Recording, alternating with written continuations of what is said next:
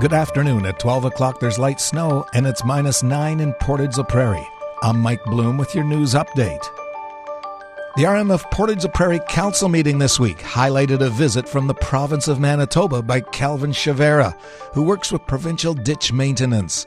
Blight says they chatted about Highway 227's last August announcement concerning major upgrades. We touched on his department or his region is up to Highway 430, so anything west of 430 regarding to 227 is something that's of concern to him specifically as part of his department. And we just talked about that has been approved and that's going forward, which the announcement presentation took place at Meadow Lee Hall, which I know you were at. So he just talked about it's still proceeding and hoping that it'll start from the west side working east. He says they also questioned and asked Chavera if there's opportunity for improvements to Highway 26. And where that is in the schedule for improvements, noting it desperately needs attention. They also discussed Highway 305, noting the RM has been discussing its upgrades to Road Transportation Association of Canada standards. He adds a lot of traffic from the south can be brought directly up that route to remove pressure off other secondary highways. The Portage Regional Director for Economic Development, Eve O'Leary, presented a quarterly report to the RM of Portage la Prairie Tuesday. The Intermunicipal Regional Department focuses mainly on investment attraction, business retention and expansion, tourism, and being the community economic development champion. She outlines some progress made. We're really focused in 2023 on how investment ready we are. So we have completed a 3-phased approach to being investment ready. So an investment readiness assessment completed by a consultant, a website audit review, and then an economic development audit process on how we do economic development. She notes they were all positive. O'Leary explains they're continuing to work on a strategic plan and are just moving into preparing audits for 2022.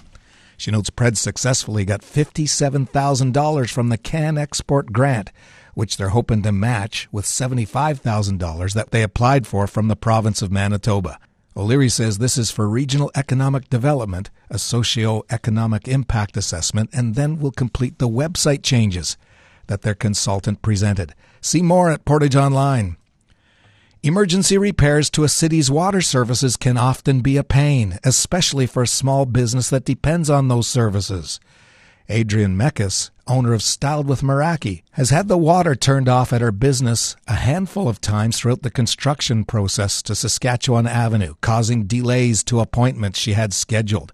In the past, these disruptions to water services have come without warning, something Mekas asked for the city to think of when the next occasion arrives. With the latest disruption coming this week, Mekas says that the city kept her and other businesses in mind, giving them a fair amount of time notice, which she's very thankful for. At the beginning, it's obviously hard to work through and you're not really sure what to do as business, and it sucks to reschedule all of your clients. So things like that happen and emergencies happen, but it's nice when you know about them in advance. She extends a considerable shout-out to Operations Manager with the City of Portage la Prairie, Brian Taylor, for listening to her concerns and keeping her business in mind. They gave us as much notice as they could, and they came in and I gave him a call, and he set some realistic expectations for me. So I was able to actually manage and do what I needed to do to make it work for our salon company. Mekas adds that after dealing with Taylor and City Council, she knows they care and are trying to do their best not to affect her business. Full stories at Portage Online. If you see news happening, share it with us instantly. Download the Portage Online app to your smartphone today. And in sports, the 2022-23 edition of the Portage Islanders now holds a place in the team record books. The squad's currently in the midst of the longest winning streak in franchise history, as they started off the season with 14 consecutive wins.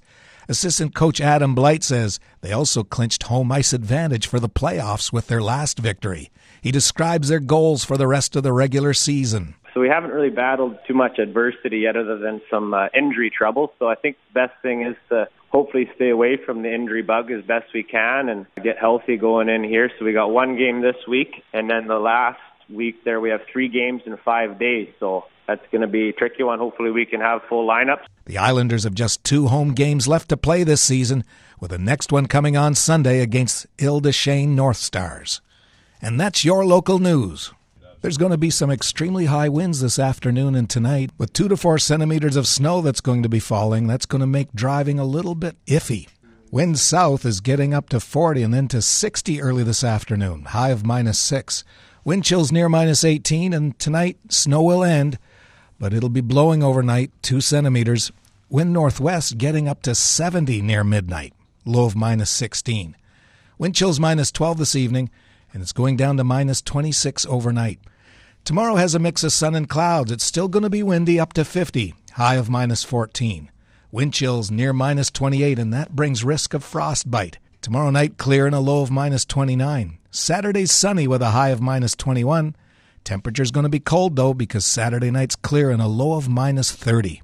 Around the region, Brandon has light snow. It's -7. Winnipeg, light snow, -12. And there's light snow here in Portage. Humidity's 86%. Temperature's -9. And that wind from the south-southeast at 30 is going to make it feel like -19. From the Portage Online Newsroom, I'm Mike Bloom.